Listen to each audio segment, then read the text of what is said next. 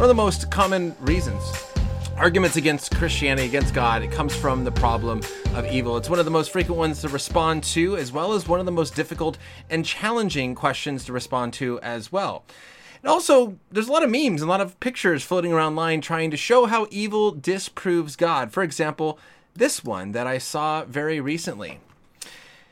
Here it is. This was created. I saw it floating around the internet. And what I want to do today is I want to work through this idea that evil exists. And so far somehow this works through a whole series of questions, ultimately leading you back to the idea that either God is not all good, he is not all powerful, he's not all loving, or he does not exist, because the existence of evil is evidence against God's goodness. And so that is what we are going to be talking about today. My name is Ryan Pauly. If that sounds interesting, hey, maybe you want to subscribe and check out the channel, see other videos that I have done, interviews that I have. I have interviews coming up talking about the reliability of the New Testament, how we can know that the Bible is the Word of God. Also, an interview coming up with J. Warner Wallace on Jesus and how we understand how he has transformed culture. That book is here somewhere. There it is. Person of Interest is that one. That's in a few weeks. There's an interview coming up. Person of Interest with J. Warner Wallace. And then the other interview is coming up is right there. In the Eye of the Beholder with Lydia McGrew, The Gospel of John as a Historical Reportage. Also, her other book, which I'm reading right now, Hidden in Plain View, looking at undesigned coincidences. It's a fascinating read. I'm captivated by it right now. But anyways, those are some things coming up. A lot of interviews, a lot of other conversations that I've had. And so if that's something that is interesting to you, something that sounds exciting, check it out, because my goal here on this show is to help you know what Christianity teaches, to know how to defend it well, and then faithfully live it out. And so hopefully you learn to be a more faithful ambassador of Christ by watching this. I hope it's an encouragement to you. If it has encouraged you, if you've learned from it, maybe share it with somebody. And look, I just love the fact that I can be here and kind of help you think through these things. And so today, really discussing a difficult question of why does God allow evil? How do we understand a good God being compatible with the evil, pain, and suffering? And I think that it's pretty obvious, right? You look around us, the world is filled with disease, and we have terrorism, and we have killings, and we have racism, and there's all these sort of issues that we are crying out, really, and saying, oh my goodness, look at all the evil, look at the brokenness of our world. And so it's times like this where there is so much brokenness and we can't flip on a TV or really go anywhere without seeing some sort of corruption and brokenness, that we ask that question, man, where is God in all this? Why is this happening? How do we make sense of this, holding to a Christian worldview that says God is good? Right? And so one of the biggest issues here, right, is that logical problem of evil that has to be addressed. Now, before we get into that logical problem of evil and that flow chart, we have to recognize a few key things. So to start off this conversation, we have to kind of set the stage and point out the fact that there are two problems of evil. There is an emotional problem of evil, and there is an intellectual problem of evil. And if someone is pressing you on this issue, what it really looks like what we're going to be talking about today is the intellectual problem, right? Someone has just put out a little flow chart and said, look, here are reasons why we know that God is not existing, because of the evil that exists. That is the intellectual side. And if someone is wondering what the intellectual side is, then hey, let's have a conversation. Let's talk about it. And let's try to figure out how does God fit in this world of evil? But I think we have to start with this question, and this is what I always tell people, is that if someone says, why does God allow evil? The first question out of your mouth should be something like, of all the questions to ask about God, why this one? That was a question I learned from Sean McDowell. Of all the questions to ask about God, why this one? Because you want to know if they just saw a flowchart like this on the internet and they're just trying to figure out how to make sense of God and evil, or whether they just experienced pain, loss, and suffering. A loved one of theirs passed away. They just got devastating news. And I hope that you would care about the person to realize that we need to not just answer an objection, we need to respond to the person. And if the person is going through an emotional problem of evil, they are experiencing something. If you are experiencing pain and suffering in your life right now, I just want to encourage you, find a pastor, find someone to reach out to, a close friend or family member that will listen to you and encourage you in this time. Because look, if you have just gone through loss, what we're going to talk about here is probably not going to be the most helpful thing for you. right? This is going to be helpful for those who are not experiencing that problem, or those who have kind of gotten past that problem and are starting to try to reconcile and put the pieces back together of how God is good after allowing that thing to happen. But hey, if you are going through this emotional problem now, I just want to encourage you to find someone. Maybe just turn off the video and find someone to talk to listen to work through this difficult situation. But if you are like me and you saw this meme, or you saw a movie, or you saw something that someone presented saying, look, this evil in the world, this is an objection against God, then stick with me, because we're going to work through this in our conversation today. So what is the intellectual problem of evil? Well, the argument goes like this. So let me pull this back up here.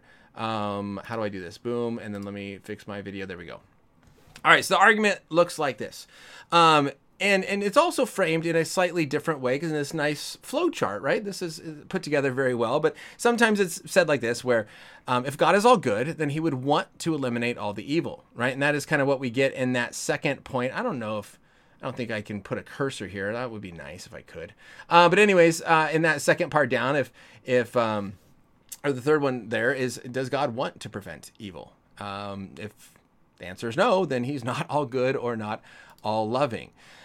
The second part is, if God is all good, he'd want to eliminate all evil. If he's all powerful, he could eliminate all evil. That's that first little bubble there on the thing. Can God prevent evil? If your answer is no, then he goes, well, then he's not all powerful. And the issue there is, well, evil does exist in the world. So either God is not all good or not all powerful, or both.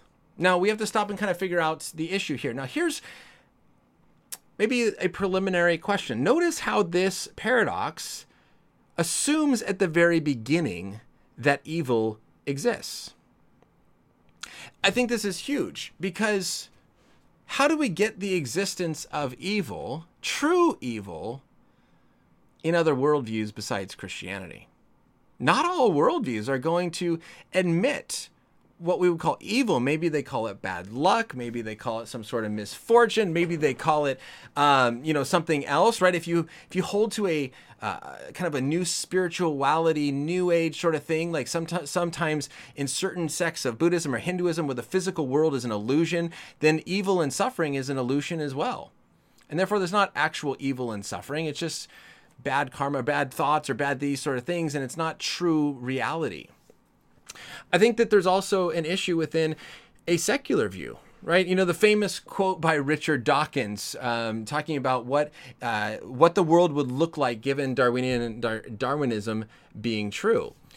And my stream quality is suffering here, so let me see if I can get a quick little fix, see if that helps. What would it look like if Darwinism is true? And it's like, in this kind of world, there was just random genetic mutations, natural selection. You have no good, no evil, nothing but blind, pitiless indifference. I kind of butchered that quote a little bit, but this idea of no good, no evil. Because we have to ask this question, what is evil? How do we define evil? Now, we're going to come back to that definition here in a moment, but I think this is something so important for us to understand, is the very fact that this begins with this idea that evil exists, points to some sort of standard of good that doesn't make sense in every worldview.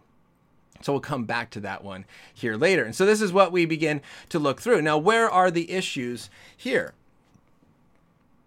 Well, it recognizes, again, as I mentioned, that evil is in the world, right?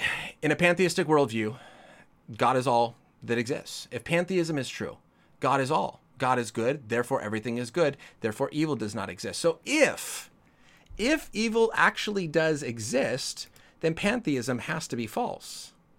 Now, theism believes that God made all. Atheism, there is no God at all. So let's talk about this idea of evil. What is moral? What is moral? Do we line up with a subjective morality that what is good and evil is just relative, like ice cream? Right, where you can let me come back here, because we're going to talk about the chart here in a little bit. Where it's just things that we don't like. There's not something that's actually objectively wrong. But hey, Slam, thanks for coming in, dropping in. Hi, good to see you.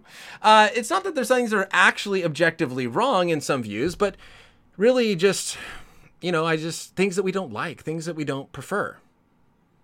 Or, when we talk about morality, are we talking about things actually objectively being wrong? So let me give you an example of a subjective morality and why I think this matters in the conversation that we're having here on why God allows evil. What if I told you, look, God does not exist. And the reason is because of pineapple on pizza. Some of you, I know one of you, you might be watching, but be like, yes, exactly. No. But the whole point is here, no, of course not. How does pineapple on pizza disprove the existence of God? And I go, well, because I don't like it. I think it is disgusting. God doesn't exist because of pineapple on pizza. If God truly is all good, he would not make something as so gross as pineapple pizza. And if God is all powerful, couldn't he stop people from putting pineapple on pizza? Of course. So the fact that there is pineapple on pizza proves that God does not exist. Now, you probably look at me like I am silly, and that is absolutely right. If morality is subjective, simply based on my opinion, that it's just things I don't like. Yeah, I don't like murder. It's not that murder is objectively wrong. We just don't like murder because of various things. It's just a subjective opinion or preferences we have of how we should live. Then how is it possible that your preference of something you don't like somehow disproves the existence of God? Instead, what this argument is assuming, and maybe I'll just leave this up because that'll just make it easier so I'm not switching back and forth. What this argument assumes is that evil actually is real, that there's this objective thing called evil. It's not just our preferences and our opinions that change from person to person or culture to culture. You hear this a lot too, that morality is just changing throughout culture. It's always evolving and becoming different. Well, if this is true, right, then some people who make this claim, not everybody, would say something like, slavery, yeah, wasn't wrong in the 1800s because everyone believed it was okay, or many people believed it did. It was legal. But now we've changed that idea. Whereas I would say, no, slavery was wrong. We were incorrect. We were wrong in legalizing it and supporting it. And it was right of us to abolish slavery. And so rather than assuming that this argument doesn't just assume that morality is subjective, that it's simply just opinion, this is assuming that evil actually exists. Morality is objective. Morality is more like medicine. Whether something is wrong, whether you like it or not, whether you believe it or not, that there's actually objective truth in this. Now, what's interesting is I received a comment just the other day on TikTok. Hey, by the way, if you have a TikTok, go follow me, Ryan Pauly 3.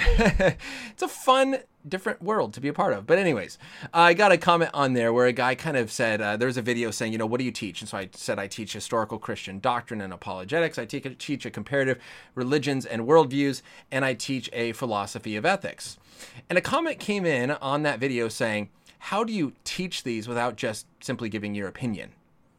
And it's this kind of idea that we just assume when it comes to religion and ethics, morality, worldview, it's just relative. That I'm just standing up there giving my opinion on what I like and what I prefer, but I'm not actually talking about objective things. And I actually responded. I said, I can teach historical Christian doctrine the same way a history teacher, science teacher, math teacher teaches. That we're talking about objective facts. Either God exists or doesn't. Now, it's different in the sense that it's not as agreed upon, but we recognize that morality and truth isn't based on what we agree upon, right? The vast majority of the world, right, at some point, believed that the earth was the center of our solar system, the sun went around us. Did that mean that they were all right? No, if 100% of people on the face of this planet thought the earth was the center of the solar system, then 100% of the people on the planet are wrong.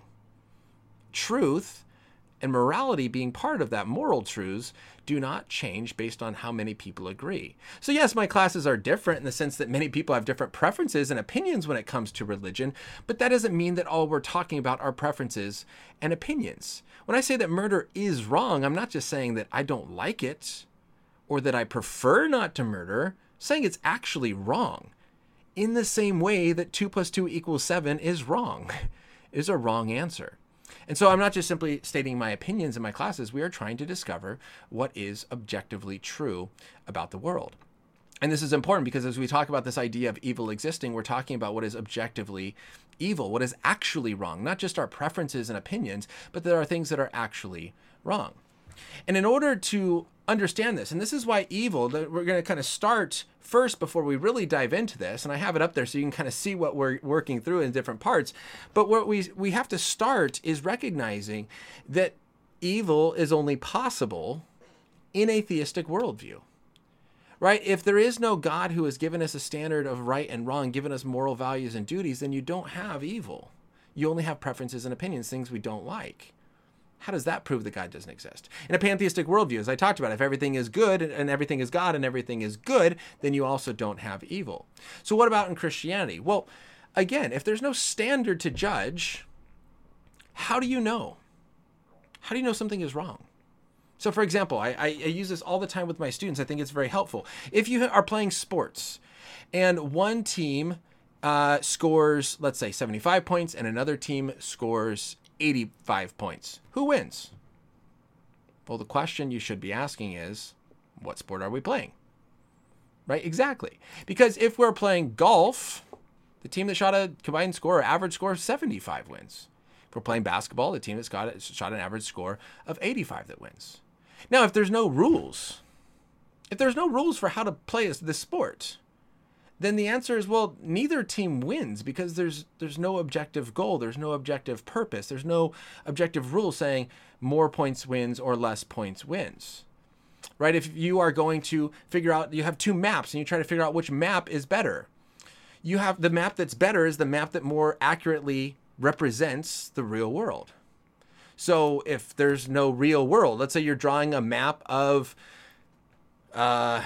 Polysville, I don't know, some random country that does not exist from a made-up world, then whatever map you draw is like kind of right, but it's also not right. It's not wrong. It's kind of pointless because there's no objective reality to compare it against. And so in a worldview that does not have God, that does not have this objective standard of right and wrong to which we can compare our actions, I think it's impossible to say that there's actually true evil that exists. There's simply just our preferences, the things that we don't like. So I think what this does is it at least brings us to the conclusion that evil is only possible. I don't know if I've done a perfect job of explaining this, but hey, we don't have all day and there's way more that could always be said. Evil is only possible in a theistic worldview. Now the question we have here and what this is trying to say is, okay, now we'd have actual evil. Can we make sense of God being good with the existence of evil? But I definitely don't believe, and I hope I have given you some reason at least to show that evil is only possible within theism. So evil doesn't necessarily disprove God. Evil is only possible if God exists. Now let's come back, as I mentioned, to this question of, okay, well, what is evil? Some people present the argument that goes something like this. God created all things. Evil is a thing. Therefore, God created evil. Is that true? The answer is no, God did not create evil. So what is the problem in our argument? The problem here is that evil is not a thing. Evil is not a thing that exists. Evil is defined as the absence of good. Evil is the absence of good. So a common illustration that I think helps make sense of this is if you think of a donut, right? You have a donut and then you have the donut hole.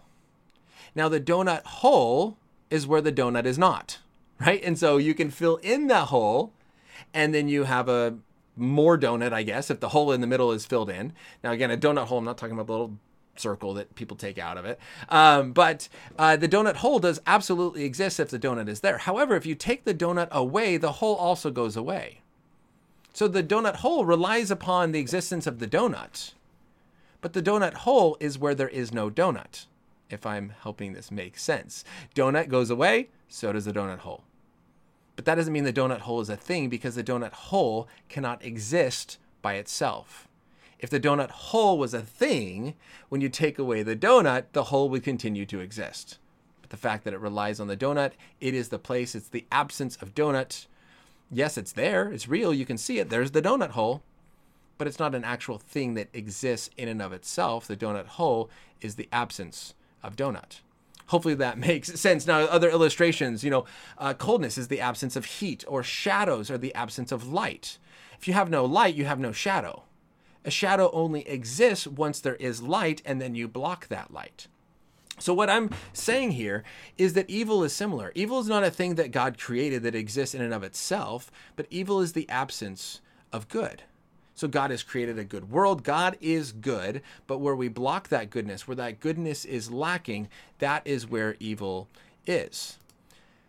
And so this brings us to this problem of evil, right? Where we have both natural evils and we have moral evils, right? We're experiencing this, hurricane that's coming, and I don't remember what the news is saying on that. But then we also have people choosing horrible things. We have the emotional problem of evil that we talked about and the intellectual problem. Now, what this is pointing out is kind of this logical problem of evil, that logically God cannot coexist with the existence of evil. Now, this argument has mostly been given up by people, and it's turned more into what is called maybe the probability argument of evil, where yes, God logically can coexist, but it's unlikely.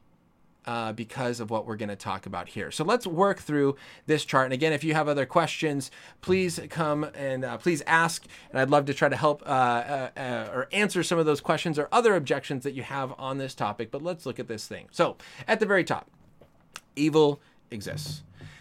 And the answer is yes. There is evil. It would be pretty crazy to deny the existence of evil with everything that we see and experience in the world. So the question is, can God prevent evil? And if you say, no, he cannot prevent it, well, then God is not all powerful. Now, again, this is where we have to define, what do we mean by God being all powerful? Many people believe that God being all powerful means that God can do all things, that he can do anything. I remember, man, I was so young. I was like 22-ish? No, I was closer to about 25. I was 25. I was teaching my first seminary class in the Dominican Republic. And I remember saying, look, there are things that God can't do. And this one lady got up from her seat, almost stormed out of the room, said, no, God can do all things. And she was on her way, literally out of the room at the door. And I said, wait, please hear me. Don't just storm out of here thinking I'm claiming heresy because there's things that God can't do. And so I said, for example, can God sin? Well, no, God can't sin. Now, I actually talked about this with my high school students today. If I can sin and God can't, does that make me like better than God, that I have some sort of ability that God does not have? The answer, of course, is no. That's not how that works. Look, we can sin because of a lack, right? It's like saying if I have two flower pots, right? And the flower pot here is a perfectly good new flower pot, and the flower pot over here is broken. Well, this broken flower pot leaks water.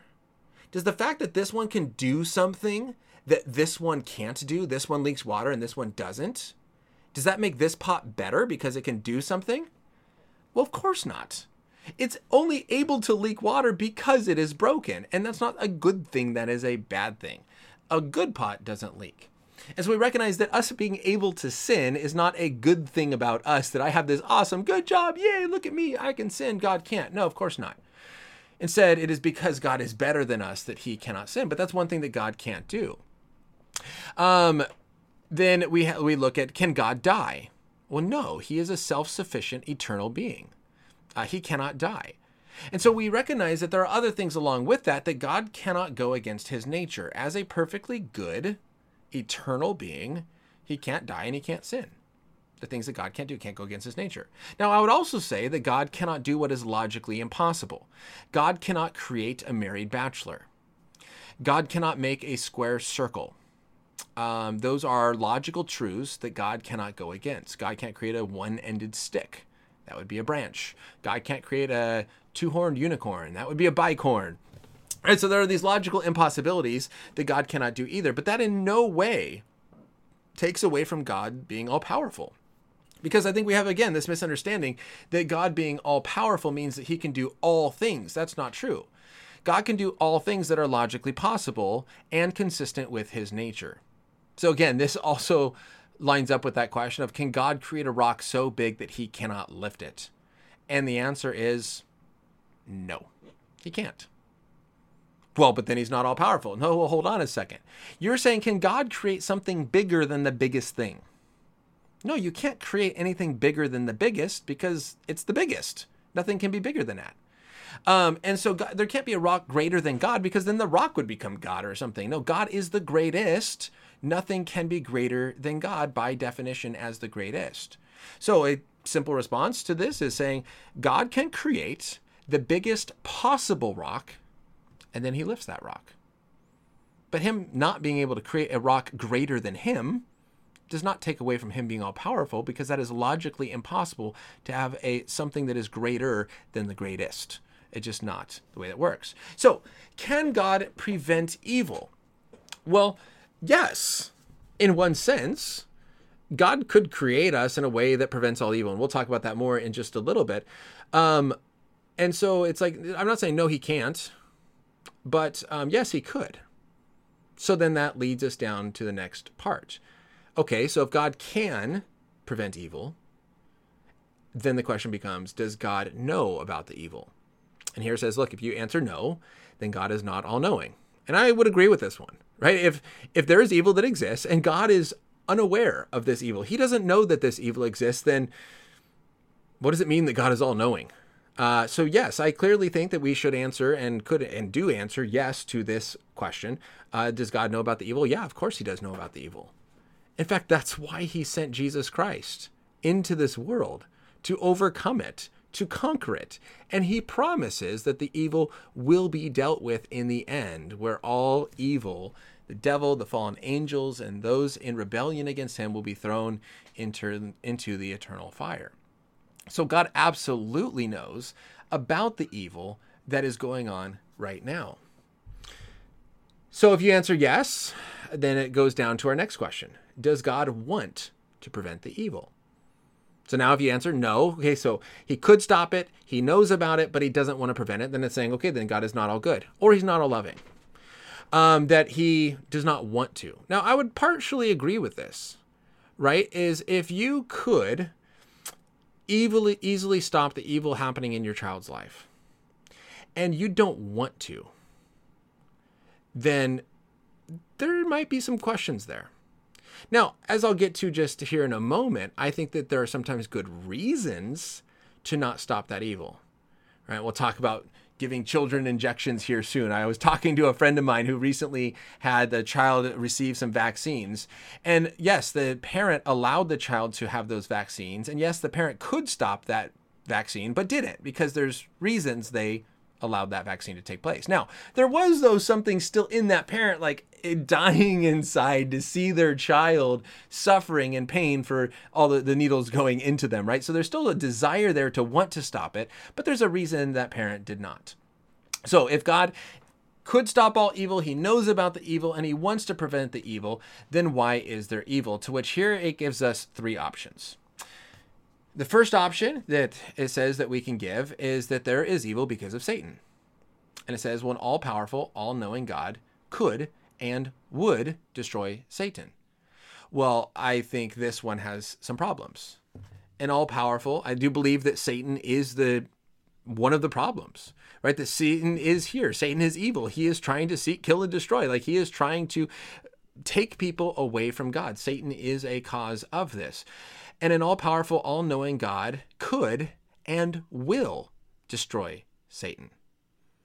So the answer is, well, why not yet? Now, that's a further on question, but I think that is absolutely a reason. And I don't think that you have to say God would destroy Satan right now if he's all good and all powerful. He could, and I think he will. That's what Scripture says. God says that he is going to destroy Satan. The question is, well, why not yet? So if the answer to why there is still evil is not Satan, some people say, well, there's still evil because God wants to test us. To which you see that little line going down into the right, into the bottom right corner. It says, well, then if God is all-knowing, he would know what we would do if we were tested. Therefore, no need to test us. Now, that's true. But this removes something very important. And that is, what do tests do for us? Tests aren't simply just to show what we would do. Sometimes a test is to help us understand where we lack, right? As a teacher, I will give tests to my students, not to just see where they're at, but then hopefully where they see, man, I'm not doing well at this. I need to improve. Here's my areas where I am in lack, where I need to become better. And so there is testing that makes us better. Right? And again, Scripture talking about that suffering produces perseverance. Perseverance produces character, and character produces hope. And hope does not disappoint us. Right? This idea that sometimes these tests that we go through actually make us better, not just to inform God. I mean, just stop for a second and think to yourself, did you become better? Did you grow more through the times where you suffered, the times where you went through difficulties and trials, or the times where things were easy and just handed to you? Which one built you into the person that you are today? Which one made you who you are today? I can look back at my life and I can see this idea that, look, I took classes in high school where the teacher was very easy. We did whatever we wanted. We got away with a lot. Unfortunately, I don't even remember the teacher's name. I don't remember learning anything. I don't remember becoming a better person in that class. In fact, I think I became a worse person. It made me lazier. It made me procrastinate. It made me realize I didn't have to do anything to get an A. And so I took the easy way out. And I think that is true for maybe more people than we maybe want to admit, if I could say that. Instead, when I look at my high school experience, it was the teachers who truly pushed me, who tested me, who challenged me, where I suffered in one sense in their classes, that I look back and I go, wow, they made me into the person I am today. Right? It's so absolutely true, as it says in what I quoted in Romans chapter 5. This idea that we should rejoice in our sufferings because our sufferings produce endurance. You have to overcome. Now, it's not rejoicing like, yay, I'm so happy I'm suffering. Woo, this is awesome. But we realize that when we have to endure through something difficult, that produces character in us.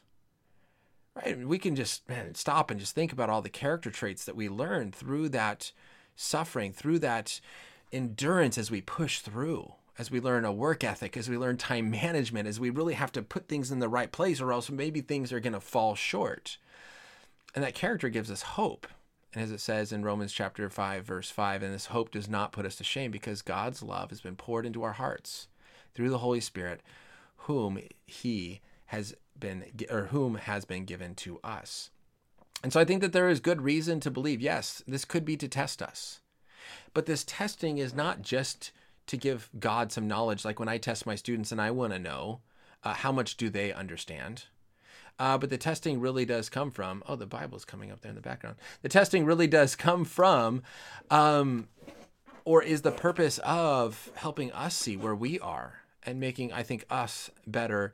And therefore, there still is a reason to test. Right? We often test our students before going on immersive experiences because we want them to see that they don't know the things that maybe they think that they know. And then we get them into conversations with skeptics and people who are going to challenge them. I do this in my classroom all the time. Today, we were talking about a certain topic and I brought up the best challenge I knew on that topic. I said, okay, so if that's what you think, students, what do you do with this?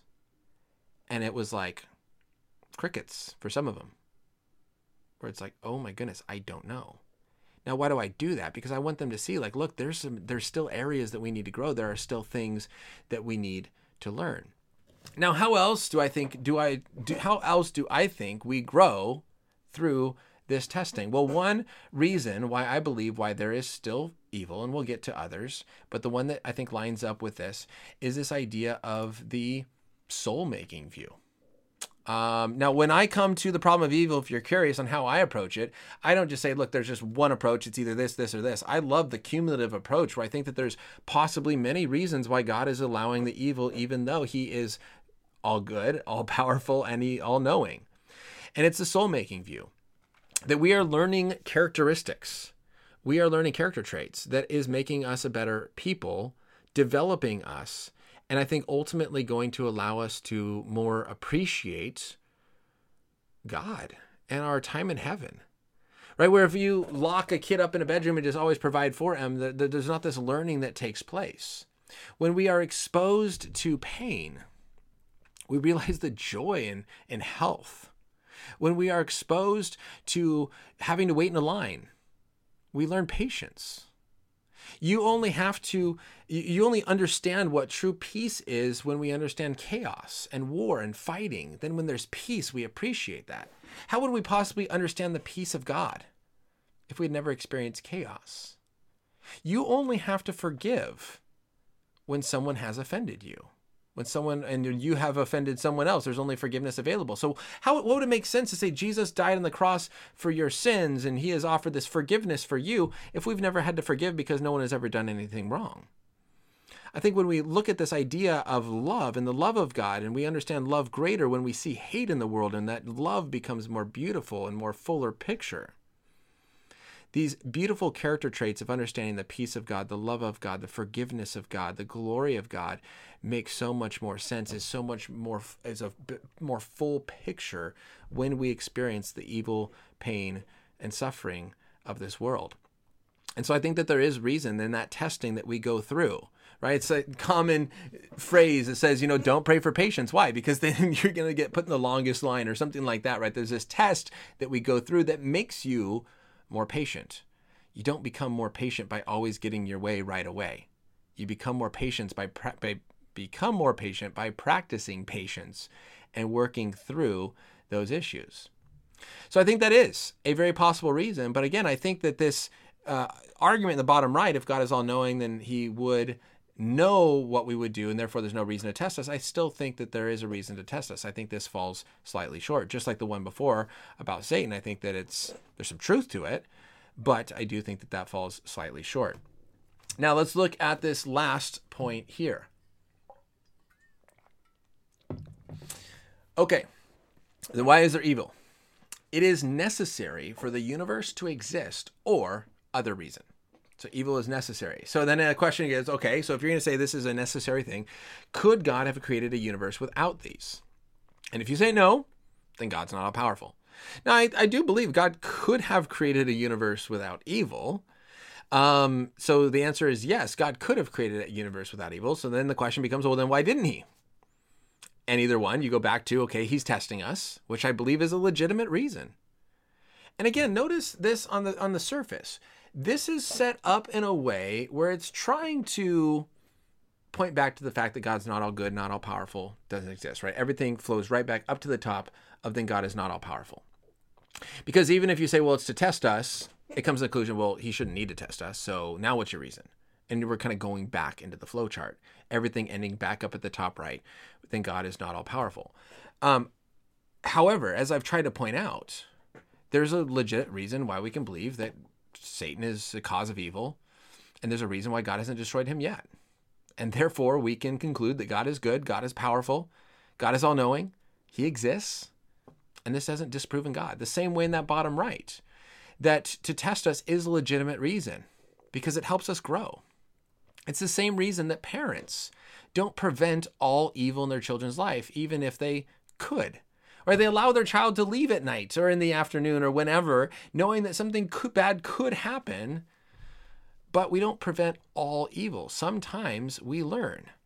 Now, here's an important part that also plays into this testing us, and we have to answer is this question: is all pain evil?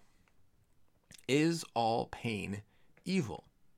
And I think the answer to that would be no, both biblically and other reasons. So if you look like at Genesis chapter 3, where sin is entered into the world, the curse upon Eve is that God would increase the woman's pain in childbirth. Now, if you're increasing pain, I think in my mind, it doesn't make a whole lot of sense to increase from 0 to more. What does it mean to say your pain will increase? If she has no concept and understanding of what pain is, then how does she make sense of God's kind of curse upon her that her pain would increase because of the sin that she committed?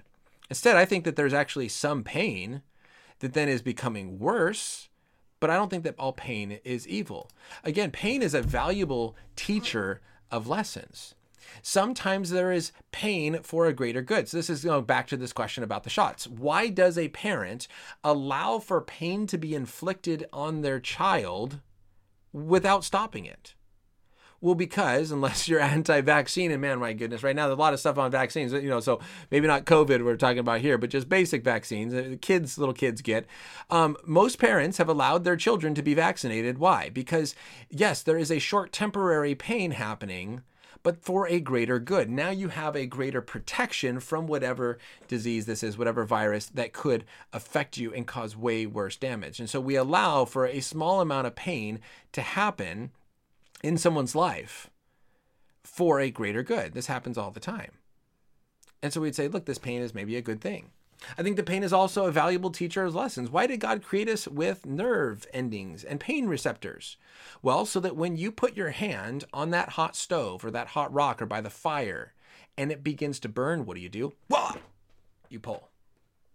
So you don't just leave it there. Imagine if you had no pain receptors in your hand and you put your hand on that hot stove and you're talking, you don't even realize. Next thing you know, you're like all the skin is burned off your hand completely and you burned it down to the bones, right? You got nothing there, right? Maybe there's that time, right? There's a time where I had an accident where I sliced my finger open. I don't know if you can see the scar right there, but I sliced my finger open. I didn't feel anything.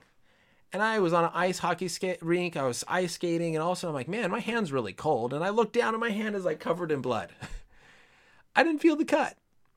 What would have happened if I didn't also feel the coldness? And I'm just going along, I'm bleeding out. I don't even realize it. I don't see it. Pain is a valuable indication that something is wrong. One time I was in the Dominican Republic and I woke up one morning and my stomach hurt. And immediately, what did I know? There's something wrong with me. So I began to run through my head. What could be wrong with me? What did I eat last night? What did I do? And when I ran through everything and took all the medicine I thought I could take to solve any problem that was a smaller issue and the pain did not go away, I went to the hospital. After 9 hours and many tests later, they determined your appendix is going bad. And if we don't take you to surgery, it's going to explode. Now imagine if I had no pain. I woke up that morning. It's a beautiful day. Everything is going well. I'm living my life. All of a sudden, my appendix explodes inside of me. I still don't feel anything because, hey, pain is all bad, right? Well, that would have killed me. Now I'm dead. This pain actually is very helpful. It is very useful. And so that's one reason why I don't believe that pain is completely bad, and why I think that in Genesis chapter 3, where it says that your pain will increase in childbirth, I think there was still pain in the Garden of Eden, but for benefits, for good reasons. It increased. It has gotten worse. There are more things now causing pain, but I don't think that all pain is evil. So again, I think that there is some pain in our lives that is to test us, that is helpful. Now, lastly, if you say, okay, it's not to test us, and it's not Satan, which, by the way, I think are both viable options, which, again, leaves the reasonable conclusion that God can be all good, powerful, and knowing, and still allow evil. There's one more option. Then why didn't God stop evil? It's because God, then the question, because of free will, right? There's the free will defense. God could have created, or could God, here's the question, could God have created a universe with free will, but without evil? Now, I would say, I think the answer to this question is no. Let me read you a quote. And this is by my professor, Dr. Clay Jones, who wrote a book, Why Does God Allow Evil? Great book. You can check it out. I've interviewed him on that book. I think, though, that interview was before YouTube started. That might be on the podcast. The last interview I did with him is on his newest book, Immortality, how the fear of death drives us. But here's what Dr. Jones says in his book. He says, because free will is valuable, God created beings that had free will and gave them paradise. God gave these beings, Adam and Eve, only one prohibition. You must not eat from the tree of knowledge of good and evil, for when you eat of it, you will certainly die. It is important to note that it is impossible to give beings free will and not allow them to use it wrongly. That's as logical as it gets. Think about that. It is impossible to give beings free will and then not allow them to use it wrongly. What does it mean to say that we are free, but then there's no evil? Well, then you're not actually free. God is limiting you somehow, right? That you are living in a world where there is knives, and you have a knife, and you're free to use that knife however you want, but for some reason you can't use that knife to stick it into someone. You can stick it into an animal, you can cut an animal, you can cut your steak, you can do all this with a knife, but some reason you can't stick it into a person. Either one, because God is like changing the laws of physics, and right, the knife is like a hard metal knife, and you go to cut your steak, and this is what Dr. Jones would always talk about, and you go to cut your steak and it cuts perfectly fine, it's nice and sharp, but then you go to stab it in your little brother Johnny and it turns to rubber and the whole family laughs. That's a cartoon world. And that's also a world in which we don't learn from mistakes. Right? There's a valuable lesson that we learn from mistakes and these sort of things. And we have to learn how to make good decisions, not God stopping us every single time anything bad might happen. And so there's good reason to say, yes, God could have created a universe without evil, as I said before, but we wouldn't have free will. We'd be a bunch of robots. Is that really a better universe? And the answer is no, that's not a better universe. Free will is valuable. It's free will that allows us to actually fulfill the purpose that God has created us. The purpose is to know him, to love him with all of our heart, soul, mind, and strength, and love your neighbor as yourself.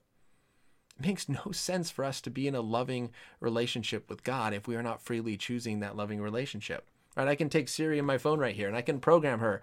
If I say, do you love me? I don't even know what she would say. Hey, Siri. She's not going to respond. Oh, bummer. Hey, Siri. Do you love me? Do you love me? I don't have an answer for that. Is there something else I can help with? No, I'm busy. All right, sidetracked right there. But you could program Siri to say yes. I love you, right? This is programming.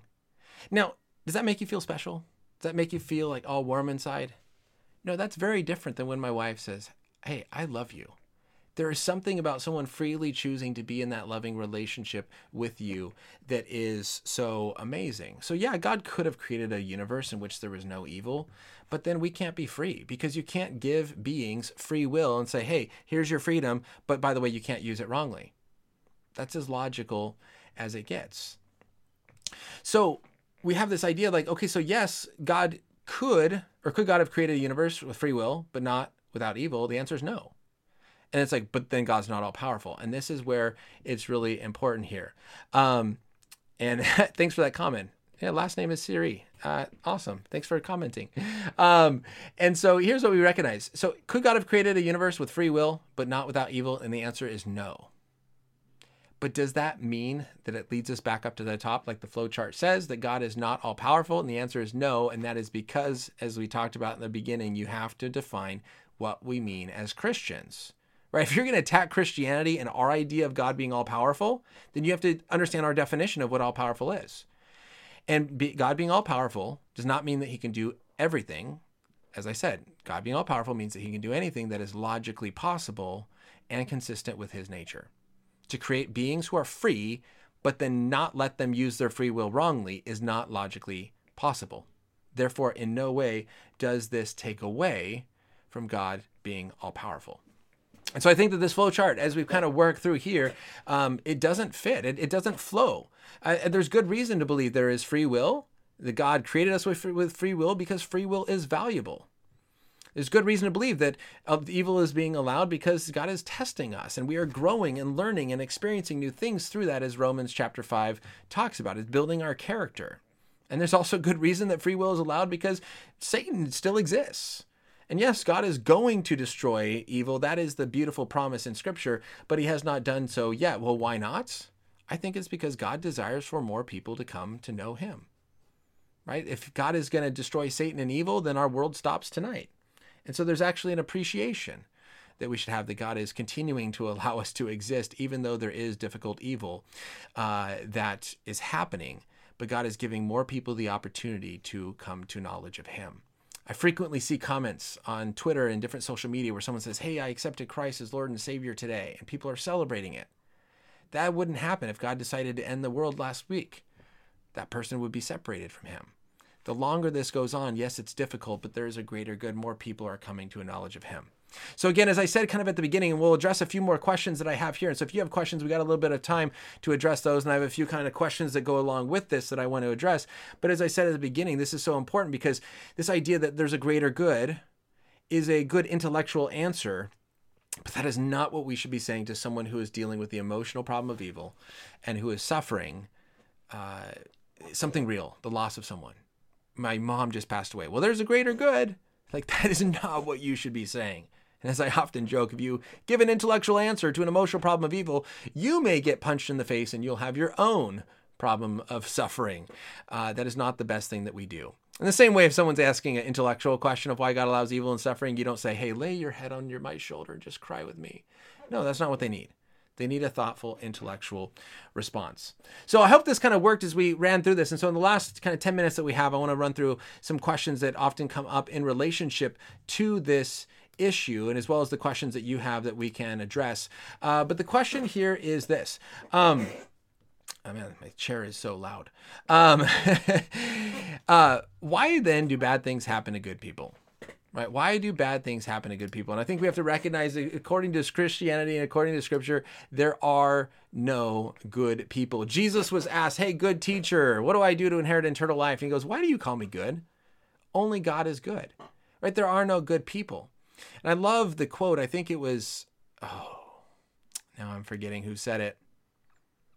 I want to say, it'll come to me in a second. But I love the quote. It says, there's only one time in all of human history in which a bad thing happened to a truly good person. And he volunteered. Jesus' death on the cross. I think it was R.C. Sproul Jr. There's only one time in all of human history in which a bad thing happened to actually a good person, and he volunteered. And so this objection kind of goes away when, that there are no good people. We're bad people doing bad things to each other. We often think that we're better than we are, but think about this for a second, because we don't like thinking about this. And this is going to be a controversial statement. It's not a popular statement, at least. One of the greatest sins that we can do is not believe in God. I was just studying 1 John chapter 5 last night in my Bible study, where it says that that disbelief, like if you do not believe in God, like you're calling God a liar. Because God is testifying to us, his son, right, in the baptism. It's a confusing chapter where it says the three that testify. And so the baptism of Jesus is showing, this is my son in whom I am well pleased. Listen to him. Then Jesus goes and dies on the cross, and the blood sacrifice shows that here's the forgiveness of sins and confirms what Jesus has done. And God is saying, look, this is true. This is who I am. And you go, no, I don't believe it. In effect, you're calling God a liar.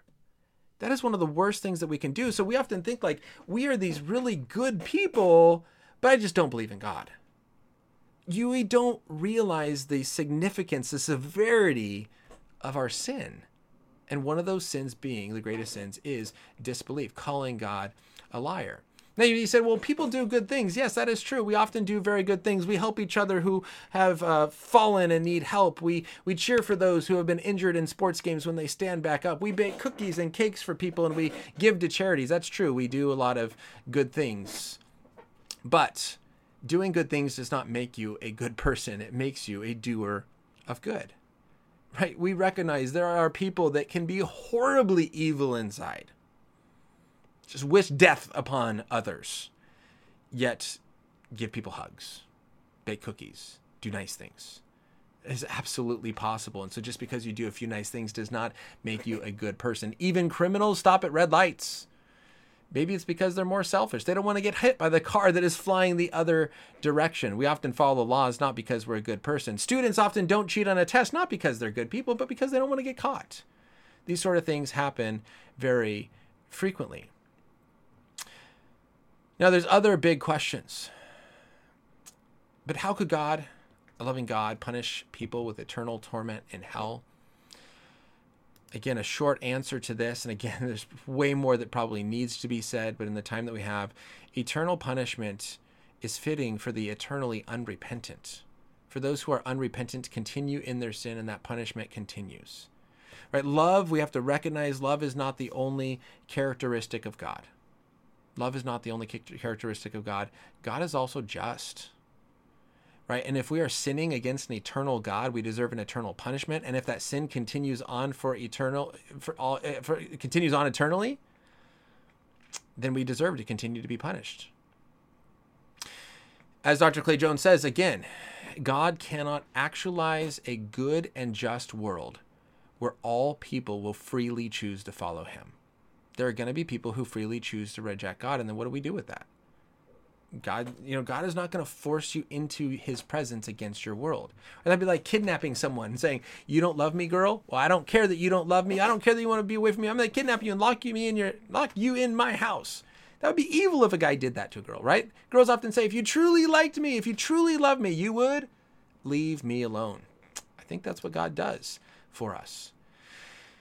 Last thing here, and I think this is huge, is we recognize that the pain that we deal with in this life is huge. The suffering is real and it is difficult. But when we take things in an eternal perspective, really heaven will mitigate. It will reduce the suffering of this world to insignificance. Think about it. If you live an 80 life and let's say you suffer miserably for 40 years, that is a very real suffering. 40 years, half your life.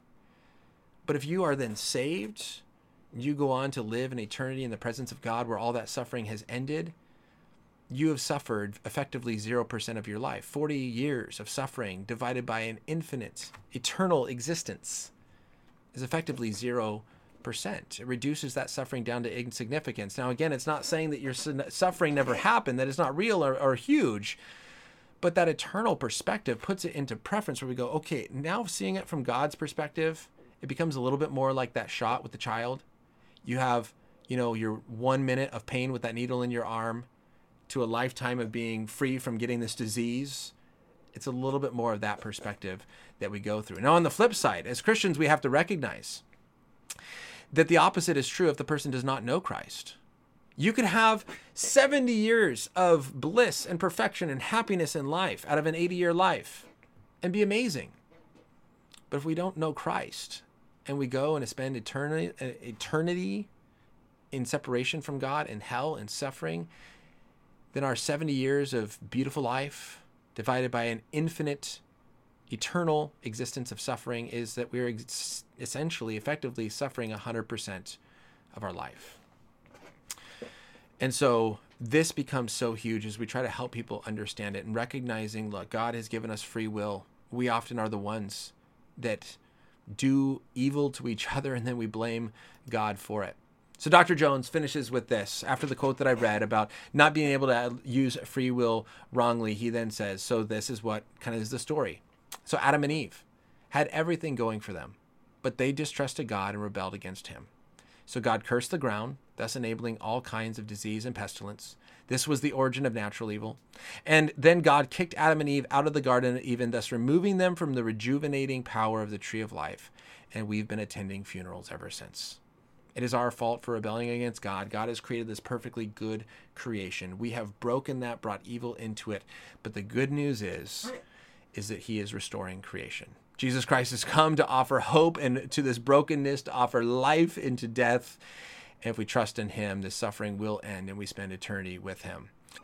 This hopefully will help. This is a thing that pops around a lot, this meme that we have talked through. I hope this kind of working through this in a slow way, in which the meme works through in a slow way, pointing you to all these different bubbles. I hope this has helped you make better sense of why God would allow evil and suffering, yet at the same time, why he is still a good God. Jimmy, I see your comment there about the views on hell besides eternal conscious torment. That is a good question. There's a lot more that can be said about that, so I'm going to have to save that for another time. But thank you, Jimmy, for being here and for sending in that comment. So everybody, I hope this helps. I hope that you have been encouraged by this. Again, I would just encourage you to check out, if it's there we go. Check out the social media, Instagram, Twitter, and TikTok, Ryan Pauly 3 for other short videos and different information there. Check out the 2 interviews that are going to be coming up. If this has helped you, subscribe, check out the other videos. Again, I'm just here because I want to provide a help to you. There are also ways, if you want to support financially, there's a Patreon. There is a link below on YouTube in the description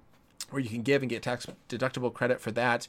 I just want to be able to offer this to you for free and to help you in this. It just brings joy to me.